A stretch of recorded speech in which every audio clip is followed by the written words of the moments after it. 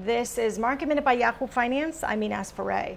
The markets are in mixed territory right now, with Cisco announcing a cost-cutting plan of $1 billion over the next few quarters. It plans to offer early retirement to some employees. The company posted its first annual revenue decline in 3 years.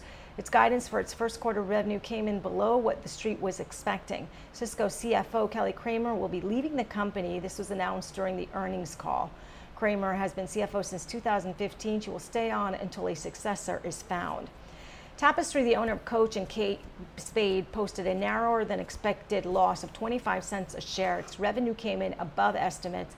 E-commerce sales help offset the impact of closed stores. For more Market Minute news, head to yahoofinance.com.